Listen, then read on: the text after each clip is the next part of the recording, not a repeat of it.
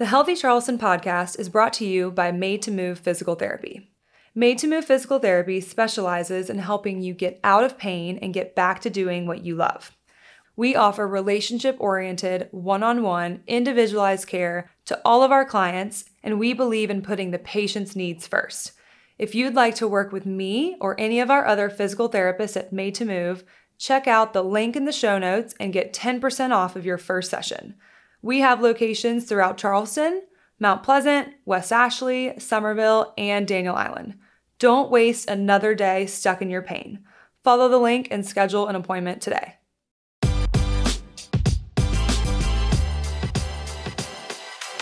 Welcome to the Healthy Charleston podcast, where we help you take ownership of your health and fitness. My name is Hannah, and I am here to be your source of accurate health and fitness information while spreading awareness about all of the different health and fitness resources available to you in the Charleston area. Be sure you're subscribed so you never miss an episode. I hope you enjoy the show. Welcome back to the Healthy Charleston podcast. I'm Hannah. I'm a physical therapist, and as your host, it's my goal to give you accurate and realistic health information and give you simple tools and tips that you can start using today to improve your health. So on today's episode, I got to talk with Dr. Anthony Balduzzi, the founder of the Fit Father Project and the Fit Mother Project. So at the age of 9, Dr. Anthony experienced a pretty pivotal moment in his childhood when he watched his own father work so much that he succumbed to illness and actually passed away at the young age of 42. And again, Anthony was 9 at the time. So this event really inspired him to dedicate his life and his career to helping busy fathers and mothers aged 40 and older learn how to lose weight, build muscle, and improve their overall health, really for the sake and well-being of their families and the enjoyment of their lives. So as a licensed naturopathic doctor in Arizona, Dr. Balduzzi also holds dual degrees in nutrition and psychology from the University of Pennsylvania, and he's also a former national champion bodybuilder, which is cool. And Dr. Balduzzi has helped over 60,000 families across more than 100 countries through his Fit Father and Fit Mother programs. So on this episode, he gives us a ton of simple and valuable tips, frameworks, and action steps that you can take today to improve your health, specifically involving sleep, nutrition, a daily routine, exercise, and stress management, all the things that we love to talk about around here. When you listen, there's 2 things that are really important here.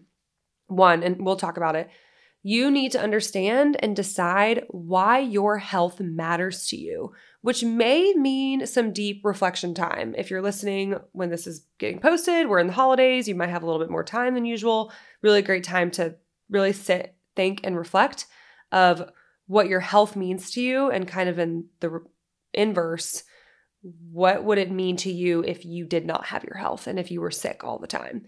And then 2, listening to this, you need to start small and choose a couple of things to improve. Don't try to do everything at once. There's a lot of helpful frameworks here. I would pick a couple of things and start from there. So before we start, if you get anything out of these episodes that positively affects you or contributes to your health, I'd love to know, either with a message on Instagram or a podcast review. Otherwise, please subscribe so you never miss an episode and follow us to stay in the know. And now, Dr. Anthony. What's up, Dr. Anthony? Thank you so much for coming on today. Man, I'm so happy to be here and grateful that you had me today. I'm excited to get started. So where are you hailing from today? So I'm based out of Scottsdale, AZ, and it's a beautiful time of the year here in the fall. We finally got the good weather. We got through the summer. And as I was telling you before we actually hit record, I visited Charleston this summer with my family. And I was just shocked at like the contrast of the desert weather versus your guys' humid summer weather. Absolutely loved it. One of those beautiful cities, so much for history, and the food is amazing. And I was also getting absolutely crushed by the humidity. It is okay to say that you hated it, because August and September here, like, I don't want to go outside. It's so miserable.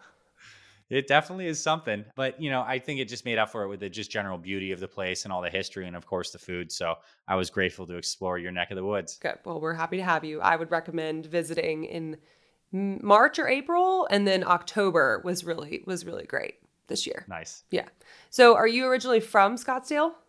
Yep. Well, nope. Actually, nope. I live here and I've been here for so long that my initial answer was yes, but I was born in upstate New York, Syracuse, New York. And I think it's a nice segue into kind of explaining my story and why I do this health and fitness work for dads and moms over 40. I was born in Syracuse, New York, and I had a very average childhood. What was unique about my childhood, though, is I watched my dad basically work himself to the bone.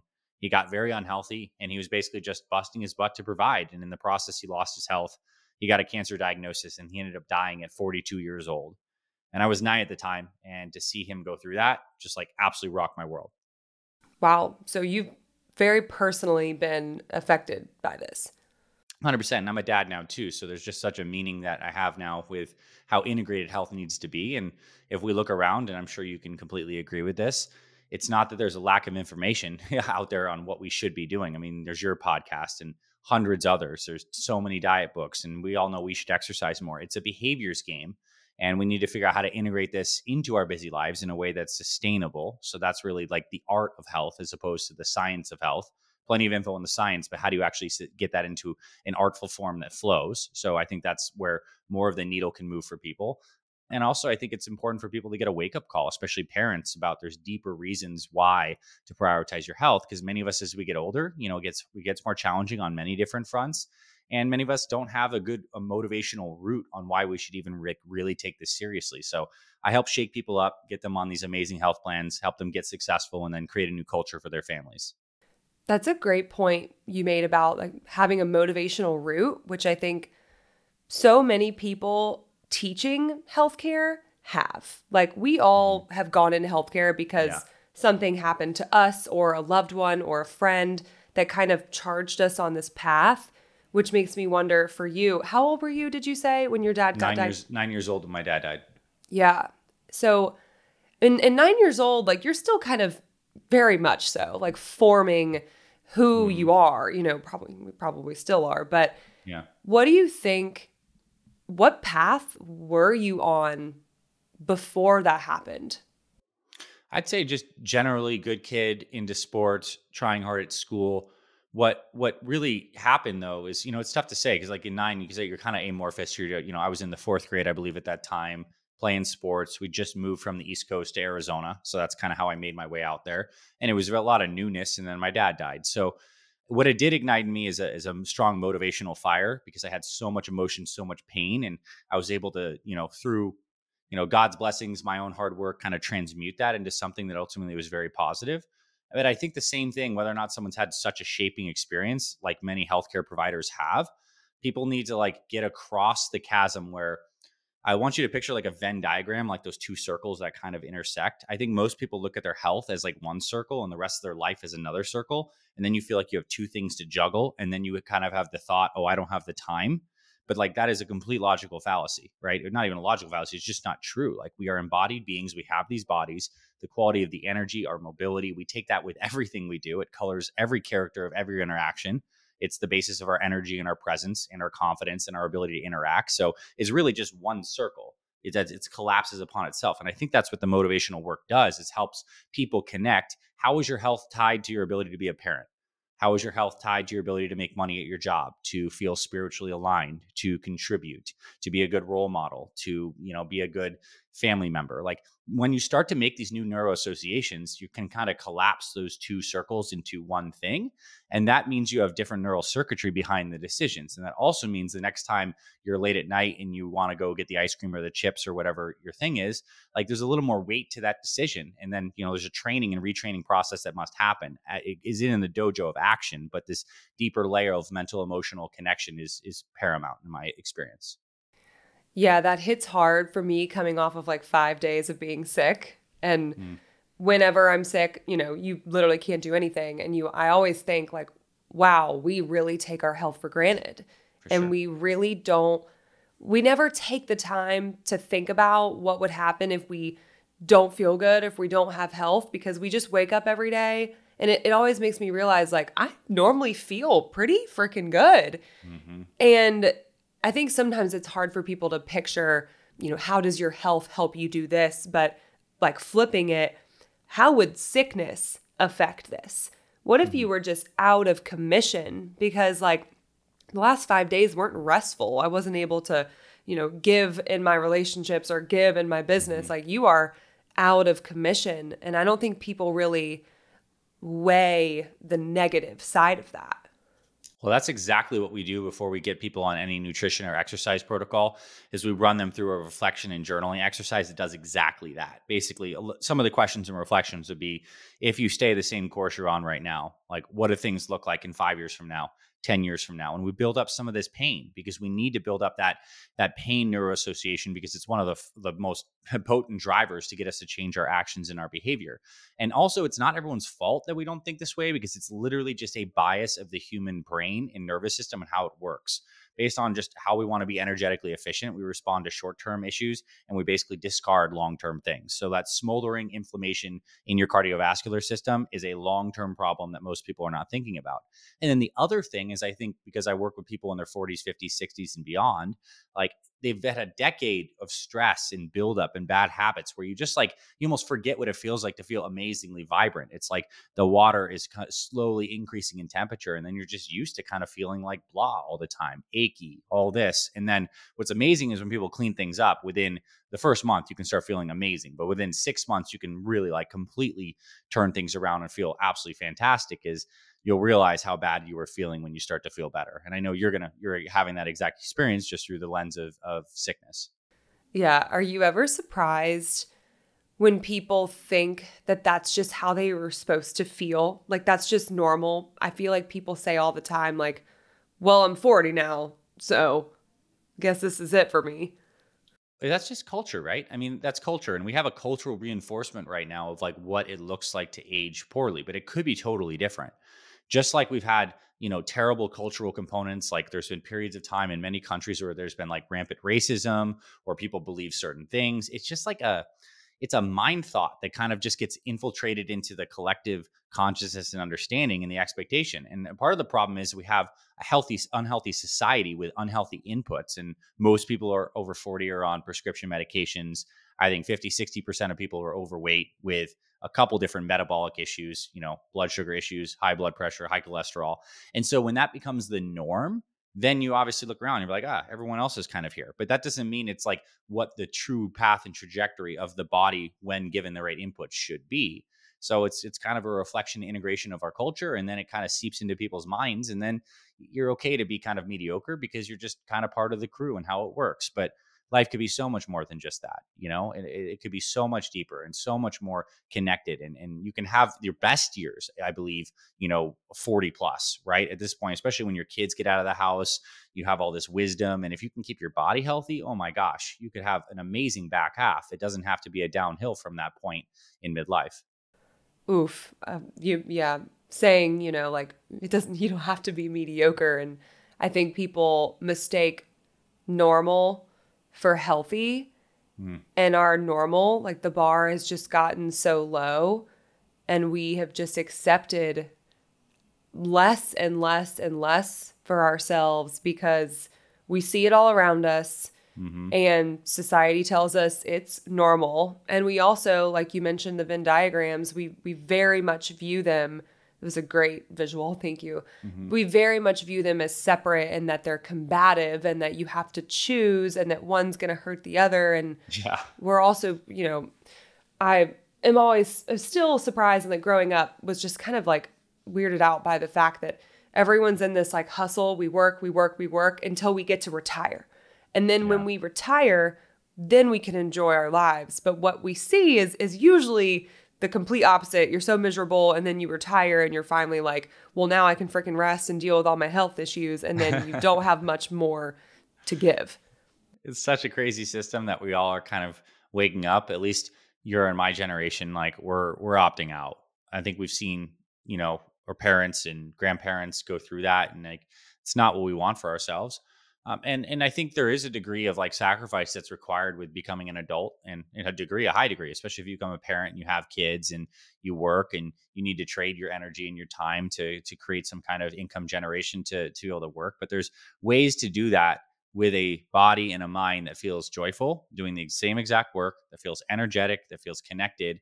And that comes down to your habits, your choices, and your daily decisions. And this is something that's interesting to also think about. Like, regardless of if you eat unhealthy or you eat healthy food, you're still eating throughout the day. And so if we can just take that, and let's just say people are eating 3 meals per day, 7 days a week, and that might not be the case for everyone, but that's 21 meals. If we could even set up a system that made 2/3 of those meals a standardized breakfast and a healthier lunch, you just knocked out 2/3 of those meals. And if we pick healthy foods you actually enjoy and it's turnkey, that can be like the biggest needle mover in your life moving forward. Is we've just knocked out 2/3 of those meals. We made them super healthy. If the rest of it just stays the same, you could create such a massive trajectory change. Like, it doesn't have to be this sweeping all or nothing, going on the crazy diet, getting into the gym 6, 7 days per week, overhauling everything, because obviously that doesn't work. If it did, we wouldn't have this perpetuation of the yo-yo dieting and people struggling so much. So you're going to eat food. It's a kind of nature of the body. It requires tending. So we can just upgrade your daily routine and focus on what does a day look like for you and how do we make it a little bit healthier and how do we make it a lot more consistent. That stacked over time is going to change the game for people. Yeah, people often fall into the all or nothing trap. And that's why we're at this standstill of, you know, looking at the other side of the diagram from across the chasm, because we're like, well, I've tried that before. I tried the diet. I tried the gym. I tried all these things at once and it just didn't work for me. And so I guess, I just don't have time for it. I don't have money That's for exactly it. right. Yep, that's the mental defense that comes up after trying plans that are not really dialed in. So if you're open to it, I think we could maybe talk about a day that might help people like visualize, at least in my experience and how we kind of program and design things for fit fathers and fit mothers, how we go through that. Is that cool? Yeah, definitely. Okay. So it's amazing to me, like how life is designed. Like we have years, but those years are broken down into weeks, and those weeks are broken down into days. And so the day is like the unit building block. Insofar as like a cell is a building block of our bodies, like the day is a unit building block in terms of time measurement of our lives. So if we can learn how to have healthy days or healthy cells, we end up having a healthy life or a healthy body. And the day starts off in that morning momentum, because something about human behaviors that's just so true is like when you're doing really well, it's actually easier to do healthier things. Or if you start your day off like stressed, eating wrong foods, your blood sugar is dysregulated, it's easy to make bad choices later in the day. So we help like people really nail the morning. And what the body needs first thing in the morning is hydration and a little bit of light movement, which is really very helpful. We want to move the lymphatic system, get some circulation going. And so this could be a morning walk. This could be just like bouncing up and down, doing some of your physical therapy stretches or activities, breathing through your nose, ideally getting outside and getting some sunshine, but just mentally getting people to the point where you check a little bit of a morning movement box. And this is not working out. This is just morning movement. It's what the body requires to kind of get the system activated. And if you can breathe through your nose while you're doing that, you're setting this really good relaxed tone and you're going to get the body energized. And then we recommend people drink 20 to 32 ounces of water within 30 minutes of getting up. And this is just like a really powerful habit because everyone knows we need to hydrate, but most people are not hydrating enough. And that big bolus of water early in the morning tends to help the system on many fronts. It actually helps the digestive system. People tend to feel more energetic. And if you can just put that space in there in the morning before you reach to your morning coffee or whatever you do in the morning as your regular routine, it's also a conscious act every single day of saying, today I am doing something that I know is great for my body. Boom. Chug back that water. And if you want to supercharge it with some minerals, you're going to get even greater benefits. So just that little start is powerful. I almost consider it like a prayer in a sense. It's just your body, your way of saying, today I'm investing in my health. Boom, you kick back the water, maybe get some movement. That's how you start your day. I think the biggest thing that stood out to me was the choice that by doing those things, you're consciously choosing, Yes. I'm choosing my health today. And I think that is the most powerful tone Right? that you can set every single day. I love this. Yes. Well, for sure, because it reinforces that good neuroassociation that you want, but it also can shift momentum if things are going a little bit awry. Like, let's say that we're over the weekend and it's Sunday morning, you went out with friends and family and you had pizza and you had 3 beers. And that was not the plan, but it happened. The next morning, what often happens to people is they get in these vicious cycle where they just go off the rails and have another day it's keeping this negative momentum. But that water and that little bit of moment and conscious choosing can help shift that momentum. So it doesn't become a full week off the plan. It just becomes you had a free meal. You had a cheat meal, no big deal, back on the plan. So that's key. Now, the thing that we are huge proponents of is standardizing your first meal of the day. because we believe when it comes to nutrition, you want to balance both consistency and variety. And we can understand why. You can't just eat chicken breast and avocado for the rest of your life and love it, but you also don't want to have enough inconsistency and everything's just up to the wind and wherever you want to have it at any moment, because there's no traction there. And I think the first meal of the day is one that should be massively standardized. And in fact, I've talked to hundreds of people who are super healthy, like health professionals like you, and most people have a standardized meal number one. And this could be at breakfast with your family. You could intermittent fast and have it later in the day. The timing is going to be what works best for your schedule and when you exercise or how you want to have that. But that first meal should be completely dialed in. I'll give you some examples of what we think are good things to eat in that first meal. I'm a big fan of people who are super busy blending up these power smoothies of sorts. Like you can throw a bunch of great stuff in there. Some almond milk, berries, hemp seeds, protein powder, any kind of superfood stuff that you want, cacao powder. And point being is you can make a delicious smoothie that will keep you full, has a ton of vitamins, minerals, healthy fats, protein, maybe some MCT oil in there. Either way, healthy smoothie is a great option. Egg-based recipes, phenomenal option for most people. There's so many ways you could prepare them, but you can do the eggs and fruit or eggs and avocado or eggs in a high quality, organic toast, like a sprouted Ezekiel bread could be fine. Overnight power oatmeal is great for people too. If you're plant-based, that's a good thing too. You can get some high quality steel cut oats, throw some stuff in there. But the idea here is not the specific foods are as important as having a consistent meal number one, because that's a behavioral hook every day. After the ripple of the water, now you have a behavioral hook to have a consistent first meal. And if you just did that and we left everything else the same, you've literally portioned out 1/3 of your meals, potentially for the rest of your life. They're going to be healthy and you don't have to think about it. So there's not a lot of cognitive load and choice bias. And ideally, you make it something you enjoy and it's really turnkey. So it works with your family schedule. So the standardized meal number one is so good. And not so you have that every single day. So maybe on the weekend, you have something different with the family. You do a more elaborate breakfast and whatnot, or you go out to eat. That's fine. But like Monday through Friday, when you're in your normal work routine, like standardize that first meal. And Hannah, I want to ask you, do you have a standardized meal number one? Oh my God, for sure. I was like, I Right? didn't really realize that I had been doing this, but so Yeah. I have 2 eggs, 2 pieces of turkey bacon. I always try to get them uncured, but I Yep. am wondering if that's the best option. And then I have a carb, and the carb is the thing that I like to switch up, but it's Cool.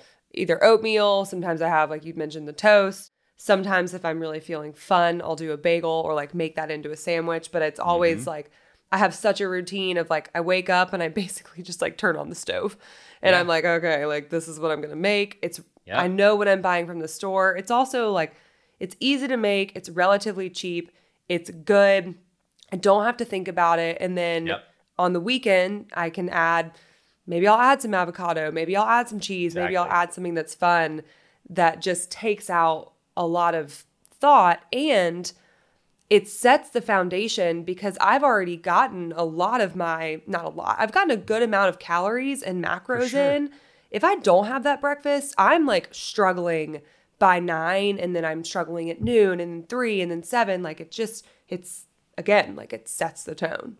Yeah, you actually do it. And I love what you did because that's even kind of next level is you have like a framework of the eggs plus rotating carbohydrates. So that's, I think, absolutely brilliant. And I love that on the weekends it might be a little more playful and do a couple more things. And this is also a meal that you can get anytime you're traveling. So your routine actually has an anchor of consistency because you could be at any hotel anywhere and have them make you up some eggs with a side of fruit or eggs and toast and whatever. So there's such stability in that morning routine for you that I absolutely love. And now a big thing that Well, wait, what's people have yours?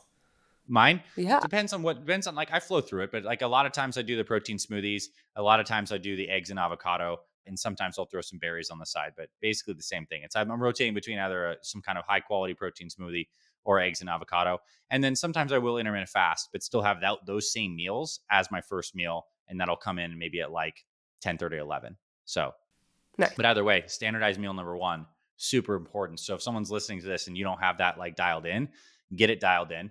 And then my suggestion too would be to make the meal more protein and healthy fat forward. So, which is exactly the combination of like the eggs. The eggs are great because they have the healthy fats and the protein for sure. The protein smoothie can be great because it has a lot of those ingredients. You don't want to go too heavy on the carbs in the morning. You want to keep that blood sugar pretty stable, and naturally you have higher cortisol levels in the morning, which is going to liberate some blood sugar anyways. So it's a time to focus on protein and healthy fats. And then between breakfast and lunch, like fast. I think this is a key point that I want people to understand, especially like as we get older. The process of aging well is going to be largely contingent upon having stable blood sugar. Like, we do not want to have radical blood sugar, not just because it makes us feel poor from an energy perspective, but because a lot of the diseases of aging come down to when we have too much sugar in the blood that sticks to certain kinds of things. When it's in our vessels, it can contribute to inflammation, and then we have, oxidized cholesterol and all this. When it's in the brain, we can have these kind of plaques and basically glycation. There's these things called advanced glycation end products, AGEs, which is basically like sugar stuck to stuff. So we don't want to be elevating our sugar excessively all the time. So between meals, fast. And so don't snack is basically what I want to tell people. I think there's a lot of people that are constantly grazing and snacking, and the system is better at having discrete meals, allowing metabolism and digestion to happen, and then kind of going through the process of having some stability. And then for lunch, whatever that meal is for people, whatever time that is, I love to standardize it as well. And I think a couple kind of concepts that work well for people are protein salads, like greens with protein. You can get that anywhere. It could be a healthy sandwich. You can get some organic sourdough or organic sprouted Ezekiel bread and make whatever kind of sandwich you want. It could be leftovers from your dinner the night before, or a healthy protein bowl of sorts. So if you just kind of get a couple rotation options in there, you can get really consistent. And now we're getting into the realm of like, you might have standardized 2/3 of your meal. And you might be thinking, well, we're getting a little intense, but I'm going to tell you that for dinner, I'll teach you a framework here for our listeners, but it can have a lot of variety. And if you stay consistent pretty much in the AM, in the afternoon, you have more variety in dinner, it tends to work really well for people. So another question for you, Hannah, do you have standardized lunch or some go-to lunches that work for you? It's normally like based on a framework. I really just rely on having protein, carb, fat, and a vegetable. Yep. Mostly because you are supposed to eat vegetables, but I don't always enjoy them. But I normally prep something at the beginning of the week, depending on how I'm feeling, and then I just eat it like a robot every single day. Yeah, but that's good. I mean, I'm sure, like, do you do that? Like, do you have more variety on dinner, or do you pretty much like have dinner pretty much dialed in that standpoint too? So I went through a time where I was like super dialed in. And these days I just like, I get sick of things a little bit more. So I like having dinner as my like kind of fun option because like one, I do enjoy cooking, and meal prepping everything doesn't really feel like cooking. It feels like work. So it's nice to have an option, but it's always like, again, like the same framework. Yeah, for sure. And so the framework that we teach for dinner is called a perfect plate. If you imagine a blank plate of food and you fill half of that plate with some kind of veggie you love, a quarter with some kind of protein, and a quarter with some kind of healthy carb, you can make tons of meals. So I'll give a Southern example. You could have some fried okra or some kind of sauteed I love okra. fried okra. Right? So okra on the side, and maybe it's not fully fried, but some kind of sauteed or some greens on the side. You have any kind of protein you love. This could be great seafood. This could be chicken, steak, turkey, tofu, tempeh, whatever. And then you can even have your healthy carb. If for your carb side, it could be something like grits. It could be potatoes. It could be rice of many varieties. And there's certain carbs are going to be slightly healthier than others, but it's more about the portion. So if you make a perfect plate, half veggies, quarter protein, quarter carbs, almost invariably, all of those plates are going to be 500 to at max 900 calories if you start to do some more cheese and some more fried stuff. But point being, for most people, that's going to be a pretty calorie balanced dinner meal that's going to fit in an overall calorie target without you necessarily needing to count the macros. Because if you do a healthy breakfast, it's going to be around 500 calories. If you do a healthy lunch, it might be around 600 calories. And then you have, a dinner of even up to 1,000 calories. We're still only sitting around 2,100 calories. Now, it's not about the calories completely, but I'm just trying to show you that these conceptual frameworks that we've done are more or less going to get you in a pretty good calorie range without you needing to do a lot of tinkering past that. And let alone if you go ahead and you're doing some age appropriate exercise as well and walking more, like, you can see how this all starts to really come together for people in a simple way that really works. Yeah, I think what people forget or just they don't realize is they'll have like one egg and they're like, I had breakfast. For sure. And like I'm personally a big snacker, and I think there's a lot of cases where snacking can be helpful and appropriate. But I think a struggle with people is that they have one egg or they have half a bagel, and like that is it. And then they have their coffee, and like you don't have any protein to stabilize that out. And then they're starving. They're in such a deficit. And now we work with a lot of active people. Let's throw in a 9 a.m. CrossFit class to that chaos. And then they get to lunch and they're like, oh my God, I'm still starving. But then they eat 200 calories.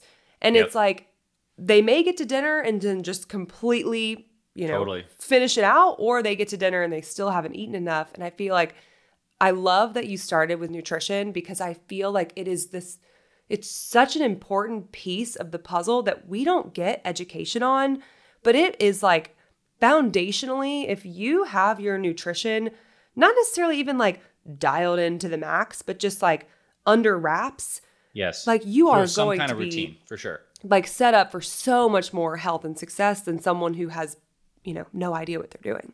Well, I'll tell you why. I'll tell you why. Because exercise is something you need to literally add into your life. You got to make time, sometime in your schedule. You got to know what you're doing. You got to know you're exercising and go do it. It's an investment of energy. You're going to eat either way. And so if you don't have a healthy nutrition plan dialed in, that means by default, you're doing things that are not good for your body. And after 40, like pretty much you're focused on controlling inflammation in your body and maintaining a good healthy weight. And nutrition is the thing that's going to create inflammation in your body if you're eating the wrong foods. If you're eating a lot of fried foods, a lot of unhealthy oils, too much sugar, too many calories, or just not eating enough, and you're having this whole like binge and not eat enough cycle, like that is going to be devastating. There's no amount of fitness that we're going to throw at you over 40 that's going to sustainably overcome that. So nutrition is foundational. And that's why I definitely want to start here too. And I want to comment on snacking too. Like I believe the time to have a snack is in the time between lunch and dinner. Because like if you have lunch at noon and dinner at 6, like it's a good idea to have something small. We call them like afternoon mini meals. It could be, we love like fruit and nuts and jerkies, some kind of healthy bars that are solid, and could be eggs, cottage cheese, Greek yogurt, things like this. Like protein and healthy, things are solid in the afternoon. But beyond that, it's better for your body. I'm just telling you straight up metabolically to have discrete meals, allow digestion to happen versus like having a half bite of bagel every 2 hours throughout the time would be not nearly as good for your system as having a discrete meal and allowing all that, the processing to happen. I don't know who can just have a bite of a bagel. They're just crazy already. But yeah, I Totally. definitely support like people should. I like the idea of a mini meal because it's really like anytime we eat, it's really helpful to just like have this framework. Like if you're going to have the bagel or the bite of the bagel, like let's have the Greek yogurt, let's have the cottage Yes, cheese, let's throw in the totally. protein. Most of us are probably protein deficient, and most of us are probably like, well, I don't really need that. And so I think adding protein, like literally any chance that we get, Yeah, um, can be super helpful. totally. So I think that's like a good enough point on nutrition. Then I'll just say between meals, drink a lot of water, and then try not to eat too late. I think it can negatively impact sleep, and it's also a good idea to like, we know that fasting has benefits, and that doesn't need to be like dramatic fasting, but even having dinner and having some discipline around, you had your dinner meal and maybe you have a little bit of a bite of a healthy dessert, and that's, you have a sweet tooth, you have some dark chocolate, you have a little bit of frozen fruit or something like this. Okay. But after that, allow your body to get into this kind of fasted state. And if you can honestly stop eating 3, 4 hours before you go to bed, you're going to sleep better. There's a lot of good metabolic processes that happen better when your blood sugar is not elevated at night. And then you can just go on to the next day. You start the day off with the water, maybe some morning movement, and then you have your first meal. And now you have a rhythm that you can start to work. And the goal is not to be perfect, but it's to have a guiding line that you can come back to and keep on practicing. And I'll tell you this, if you're listening to this and you believe you have 30 to 50 plus pounds to lose that you'd like to release from your body, just doing this alone, what we described here on this podcast, can be game changer. I mean, you could lose 10 pounds in the next 1 to 2 months just doing these nutrition tune ups. Like it's that powerful. So, what would you say to someone? Because we talked about before, people maybe feeling like overwhelmed or all or nothing. If someone listened to that and they were like, oh my God, that's so different than what I'm currently doing, what would be like the best place to start? Yeah, well, you got like, what we did is we basically laid out like what those plans are. Here's what I'd say: you got to answer these questions for yourself. One, when are you going to eat your meals? This is the scaffolding. It's the meal timing setup. Are you a breakfast, lunch, snack, and dinner? Are you an intermittent fasting person? You want your first meal at 11. Like decide when those discrete feeding times are, because that's the scaffolding. Just so insofar as we have a body that's built on a skeleton scaffold that then the muscles hang off of and move, the meal timing is the skeleton scaffold of your nutrition plan. So we need to decide what those times are, because that makes it a schedule and that makes it proactive. So that's step number one. Step number two is, okay, for meal number one, like what is going to be your go-to meal? Like, what sounded good? Do you want to make a smoothie? Do you want to make an egg recipe? And decide what that is, especially for the first 1 to 2 weeks as you're kind of prepping and learning this. Like, make a standardized meal, just pick one option and start to make it. So, if it's an eggs and fruit recipe or eggs and toast, you're going to need to make sure those are on your grocery list. Buy some eggs, buy some toast, and just know how many you're having of each of those. As for someone starting off, it could be, let's just say you have 2 pieces of toast with 3 eggs, any style. Like, that would be fine. And if you're still hungry, have a half an avocado. That'd be a wonderful breakfast to start for people. It's going to be around 35 grams of carbs, and you can even add more eggs if you want to that. But point being is, like, dial in what that first meal is. I would say for lunch, decide if you're going to have the salad, the sandwich, or leftovers from dinner. And then, would be the second thing to decide on that. And then dinner, like you kind of said, is a protein and veggie focused forward. So what kind of proteins do your family like? Buy those in bulk. What kind of veggies do you like? Buy those in bulk and then cook those. So I understand, for the purpose of just us going through a quick conversation, like, it's a lot maybe to take in, but like what we do with Fit Dads and Fit Moms, a huge part of our program and what we do is like walk people through this process. And we've done it with over 100,000 families in over 100 countries. And like, we have a whole process. It works incredibly well. So there are support and resources beyond just this conversation. Oh yeah, for sure. And it's always individualized too. And that's Yeah. like one of the most helpful pieces, is that you're going to sit with them and figure out, okay, what is your first step? And maybe Yeah, their for sure. first step is going to the store or learning Yeah. how to cook it. And Yeah. so I think I would encourage people to find, like, what are a couple things that you can do based on that to just get closer to that framework. And clarity is what you need. You need to know, you need to be clear about, if you jive with the framework that we described here, like, you need to be clear about what's happening in those meals. So if you, whatever questions need to be asked to get the clarity is going to help you there. Yeah.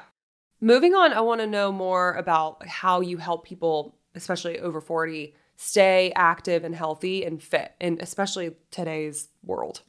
For sure. I think one thing that we're huge proponents of is the idea that there's a difference between daily activity and formal workouts.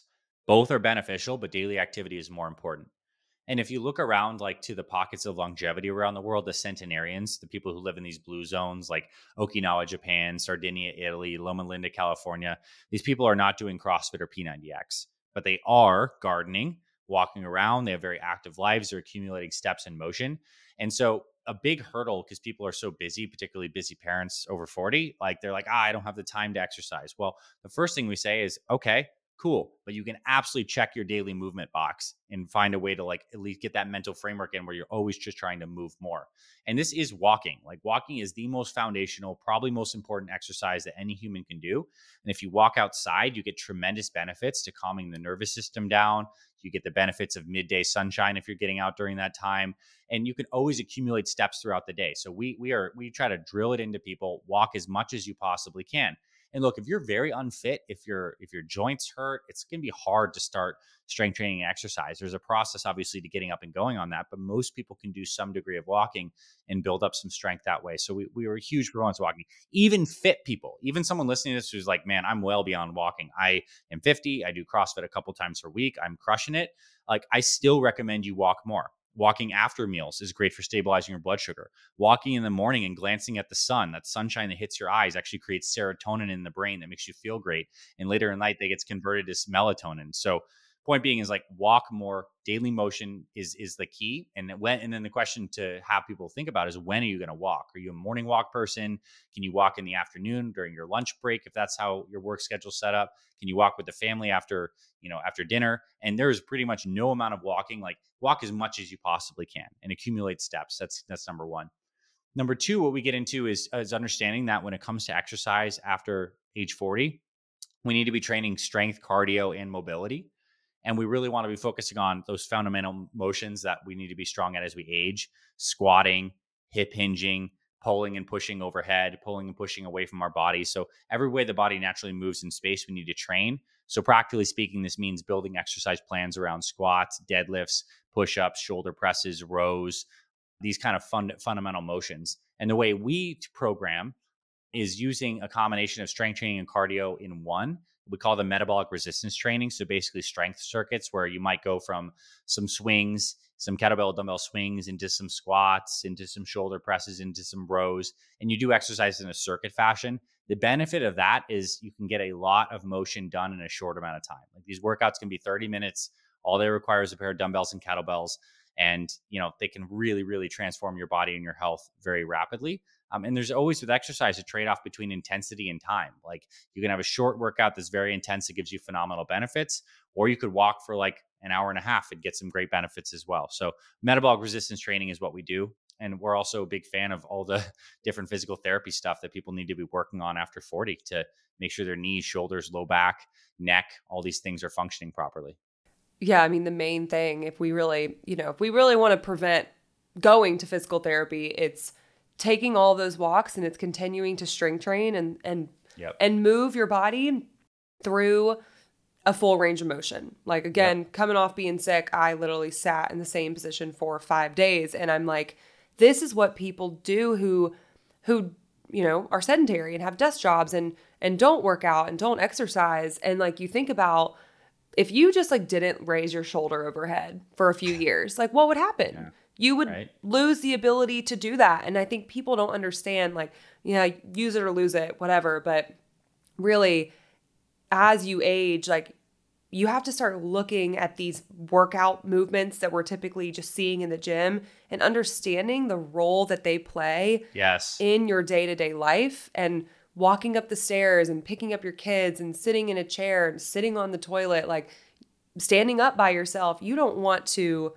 not be able to do that because you didn't squat, deadlift, push, pull, carry when you were 30 and 40. And you mentioned the walking. That's something that I am working on personally, because I realize although I have my hour and a half of fitness at the end of the day, the beginning of the day, other than that, I don't really have anything else. And I think our technology and modern society has done a really great job of just taking out all of our natural opportunities for movement. Like, I don't garden. We don't hang our laundry up on the line. I don't even really stand at the stove for a while or like reach and cook, and it's all these little things that we've taken out. But when you look at these blue zones and you look at people that have this amazing longevity, they're not going to a boutique fitness studio and sitting on a spin bike. They're just moving so much and using their bodies like the way that they were designed their whole life. But we've tried to pack it all in this like 45-minute dark room at the beginning or the end of the day. And we're like, well, we did it. We checked it. Yeah, you're so right. And I'll say this to the point of the modern society, it's good to get that high intensity exercise either in your garage, in your basement, or in the dark room at the spin class, whatever, high intensity exercise. Sprinkle it throughout the week. I mean, if you're over 40, you can do this 2-3 times a week, ideally strength training, and get phenomenal benefits. It's not like you need to be in the gym every single day. Although as you start to exercise, it becomes more fun. That is the good news.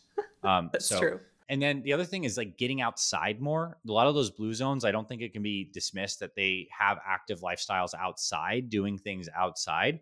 And there's benefits certainly to the vitamin D, the sunshine, but the more important thing is being outside typically shifts our nervous system into that parasympathetic, relaxed, healthy mode. And to live a long life, stress is going to be one of the greatest indicators. Like stress that puts us into a constant sympathetic nervous system, it crushes your immune system, raises your blood sugar levels, causes a whole bunch of long-term problems. Like the people that live the longest can keep their systems in a relaxed state. And I don't want people to overlook how powerful it is to get out into nature, to get that natural fresh air, to get the sunshine. It's an automatic switch to get you into that parasympathetic mode. And that is going to extend your lifespan.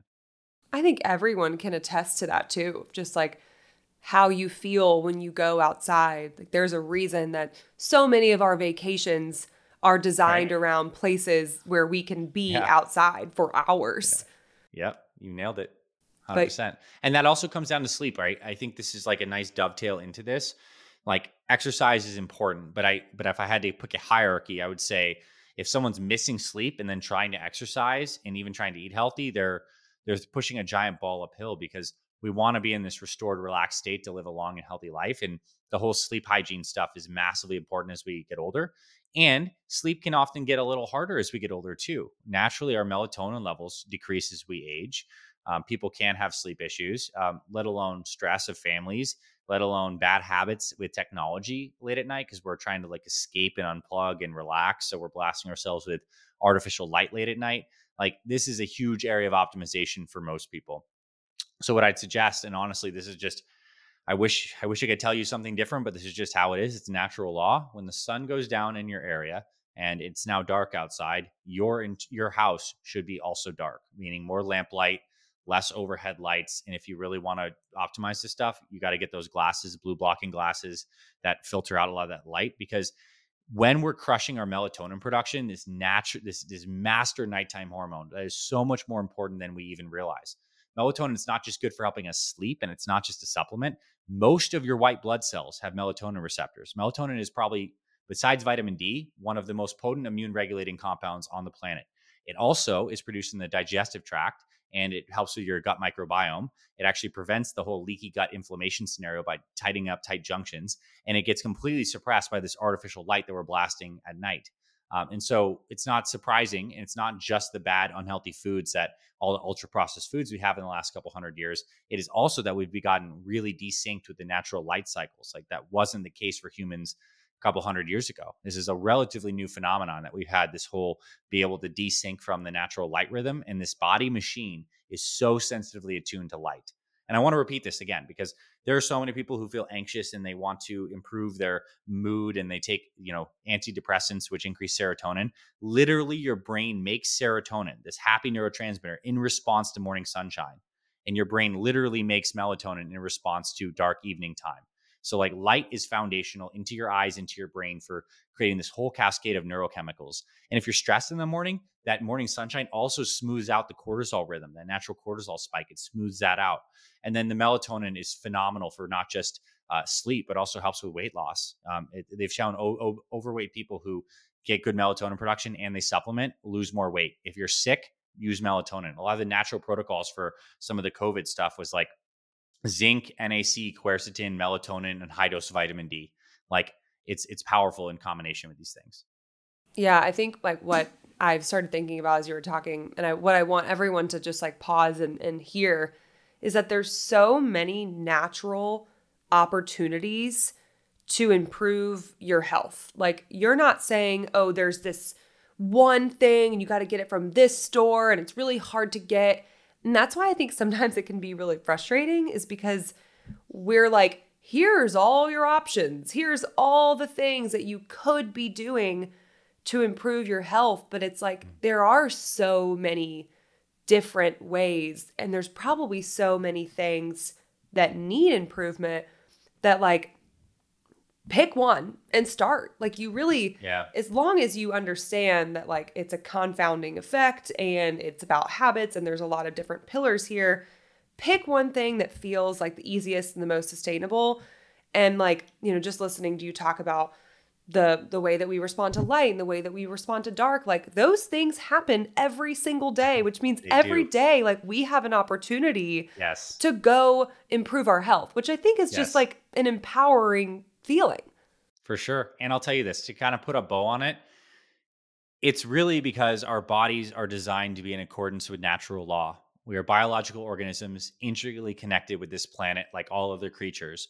And the things that help the human thrive, just like if we're like, what helps a plant thrive? Well, a plant needs good soil. It needs light. It needs fresh air. And if it has these combination of things, it really thrives. Well, the human needs the proper light rhythm in the morning and the evening, the light and the dark. We need good hydration. We need nourishing food. And we can't be stressed all the time. We need to exercise our bodies. So this is just aligning us back to the fundamental natural law that our system is attuned to. So practically speaking, for 21st century busy parents, especially as we get older, this means in the morning, hydration. Focus on making that good, gratitude, drink your water. I'm doing something good for my body. You're helping your body on a cellular level. It's also that reaffirmation that this is going to be a healthy day. Get your go-to meals in. Get that standardized nutrition routine that you can work. Doesn't need to be perfect, but it's mostly healthy, protein forward, whole foods. Like now we're checking like the good soil box. That's good nutrition with the light. And now exercise. We're going to do daily movement by just walking and moving our bodies. It's good for your heart. It's good for connective tissue. And then you can sprinkle in that high intensity intermittent exercise. It's going to be a beautiful, healthy stress for your body. And you do this and you stay relatively, happy and connected and unstressed, like you're going to live a long, healthy life. And unfortunately, right now, none of that stuff. Well, fortunately and unfortunately, fortunately, none of that stuff, it can be bottled in a pill and monetized by big pharmaceutical companies, which means it comes down to you taking charge of your routine, getting these habits in place, and then also making the connection on why this is so important for you and your family and your future. And it is your birthright to feel healthy. You start to check these boxes, you have the innate ability to thrive and to get healthier now than in 5 years, you can be healthier than you are today, even if you're 55. Like the body has an amazing ability to regenerate. It can get so much healthier. And I can say this with just confidence because we literally have people now in their 70s with six pack abs that were like 100 pounds overweight in their 60s.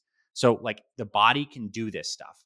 You just need to understand these inputs and then reflect from this conversation on where you're deviated and where you want to make some changes and also why it's so important for you. You do that, you're going to be on a great track from this. Yeah, you just have to choose. Mm-hmm. You have to know your why, and you have Yep. to make the active choice and understand there's consequences to any action. I Yes. think that we're just so often focused on the short term and the short term feeling. And like that is to an extent a little bit how we're wired. Like, oh, I'm going to get a quick dopamine hit. But like, how is that going to affect you in a year, 5 years, 10 years from now? It's normally the opposite effect.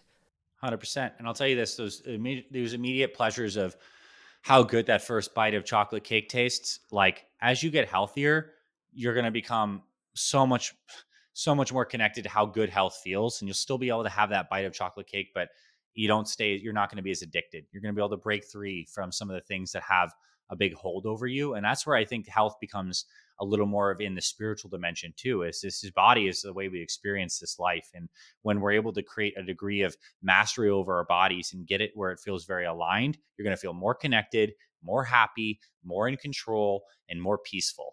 And like, who doesn't want those combination of things? Yeah, like if you don't want those, then like, why are you listening to this? Yeah.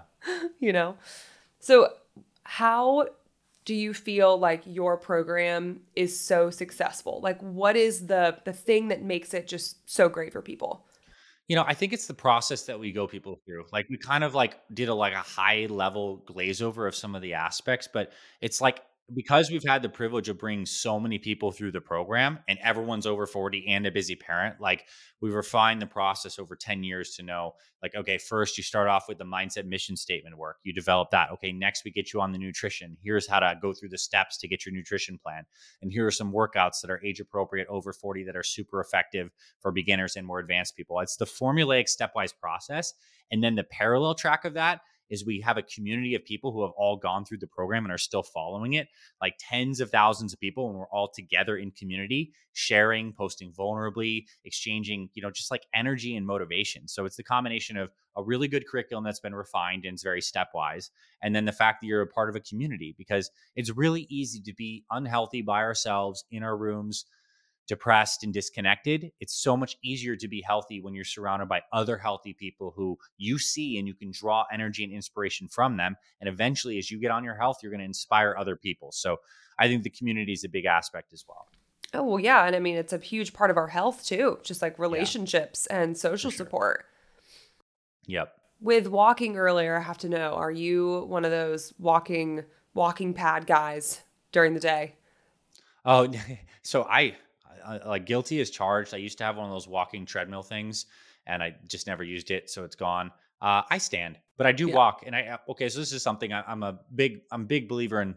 We need to be synced up to the natural light, and we actually want some of that midday UV light. The UV light is actually what gives us the vitamin D production, and it helps us feel happier. So I'll take midday work break walks. So I'm not walking while I'm just standing here, but I do have a standing desk, and for me, that's a game changer for how good my back feels.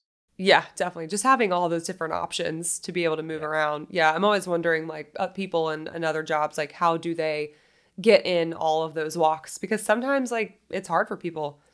Well, if you drink a lot of water, you're going to pee more too. That's kind of like a Yes. benefit as well. So, like, drink a lot of water, then you pee more, and then just get in the habit of like, be the type of person. And I just like that if you have the option between the escalator and the stairs, take the stairs.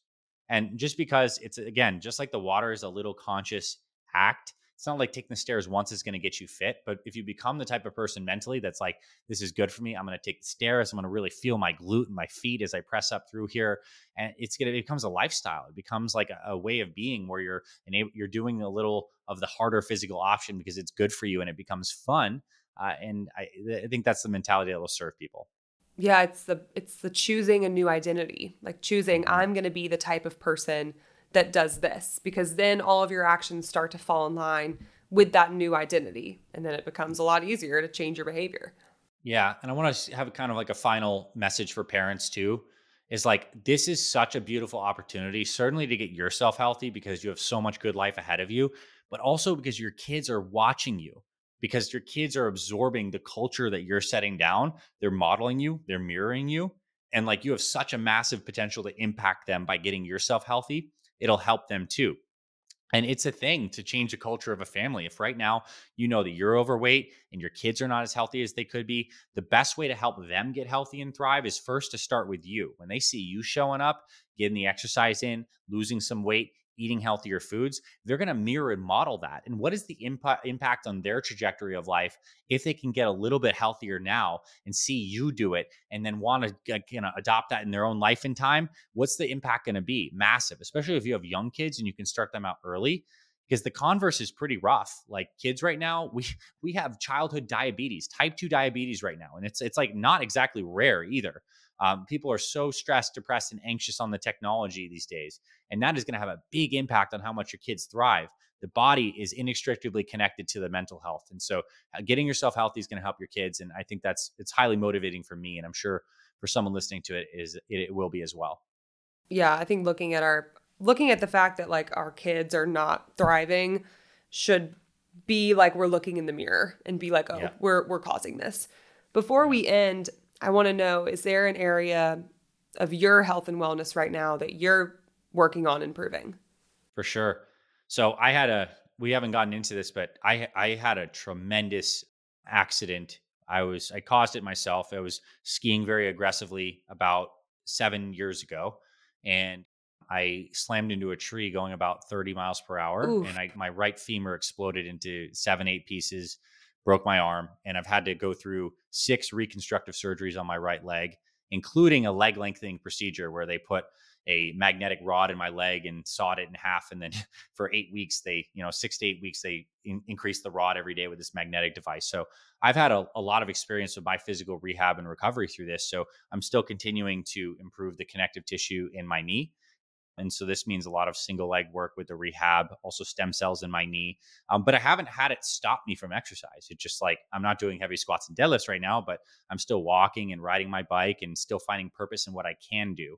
So maybe that's a nice message for everyone who feels like, oh, I can't exercise because I have X. Like I hear you on that 1,000%, but you can always find something that does work for you and make modifications. So for me, it's still healing the musculoskeletal aspect of my right leg and right knee. It's been through a lot, but it also has taught me a lot. And in an interesting way, I'm still grateful that I created that experience because I'm better for it. Have you been skiing again? Yeah, I have. I Heck have, but yeah. not like an idiot though. I'm skiing more casually. But to be able to go back to the thing that you got injured during is a very big, like mental and physical obstacle. That's just like a huge part of the rehab process. So I'm glad that you were It able to do is. that. There's a healing aspect. There's a forgiveness aspect. There's a facing the fear aspect, and I think an ownership. At least in my case, like I completely caused the injury through irresponsible actions and skiing with my ego. So there was a lot of mental, emotional forgiveness that went along with the physical healing. And I'd say acceptance. It's a really interesting thing. Like, and I'm sure you can speak to this as well as anyone on this planet when you're trying to heal something, there is both the dance of accepting exactly what is without denying it. Okay, you have a torn ACL, or this is wrong with this, but also holding at the same time this desire for healing and wanting it to be better. You need to experience both, because if you're in resistance to what is, it's not helpful, and it can impact healing negatively. So I'm in this interesting dance between loving the leg and the knee that I have and also desiring it to be better, but also relax into the process that it's been so long, it'll happen in time. And and this is okay too. Even if the leg never gets as good as it was, like that is also okay. And it's also beautiful, and there's lessons to be learned from that. Like when you're 50, you may not ever be as fast or as strong as you were when you were 20. and that is okay. You can still find your new milestones, your new challenges, new benchmarks to get, and you can even be better than yesterday. And I think that's kind of how life works. Yeah, you said it best. I think that people don't realize there's a big part of grief plays a big role in injuries. And then just like in pain in general, when you maybe have a big injury or you kind of lose part of your identity because your back pain is preventing you from working out. And that can be very challenging. It can be very motivating, but it can also be very defeating. And everyone needs to process it differently. Yeah, well said. Before we wrap up, this has been awesome, Anthony. I feel like I've learned a ton, and I love that you've been able to break things down into really, like, I think a very realistic and practical, and I can see like the stepwise manner. How can people find you and connect with you and get started working with you? Yeah, well, first off, thank you for guiding the conversation in the way you did. I really enjoyed it, and I think there's some really good stuff in here. If people enjoyed this and you want to connect with me and what I do with Fit Father Project and Fit Mother Project, there's a couple ways. Our websites, you can type in any search engine or just the URL bar, is fitfatherproject.com or fitmotherproject.com, exactly as it sounds. And those are our men's and women's programs respectively. And on the websites, we have our free meal plans and free workouts. So as I was describing the type of exercise we have, we'll send that straight to your email, as well as a sample of like what a full day looks like with recipes. All that's on the main website. So Fit Father Project and Fit Mother Project. And then our YouTube channels are great. I mean, across the two channels, I think we have close to 1,000 videos, a lot of really good stuff, anywhere from meal prep, exercise, form guides, motivation. So also check us out on YouTube and subscribe there if you want to stay in contact. And Hannah, thanks again for having me today. Yeah, thank you so much. Thank you so much for tuning in. I really appreciate you taking the time to listen and learn from Dr. Anthony today. Check the show notes below to connect with him on his website and social media platforms. Otherwise, I hope you have a wonderful rest of your day and a great week.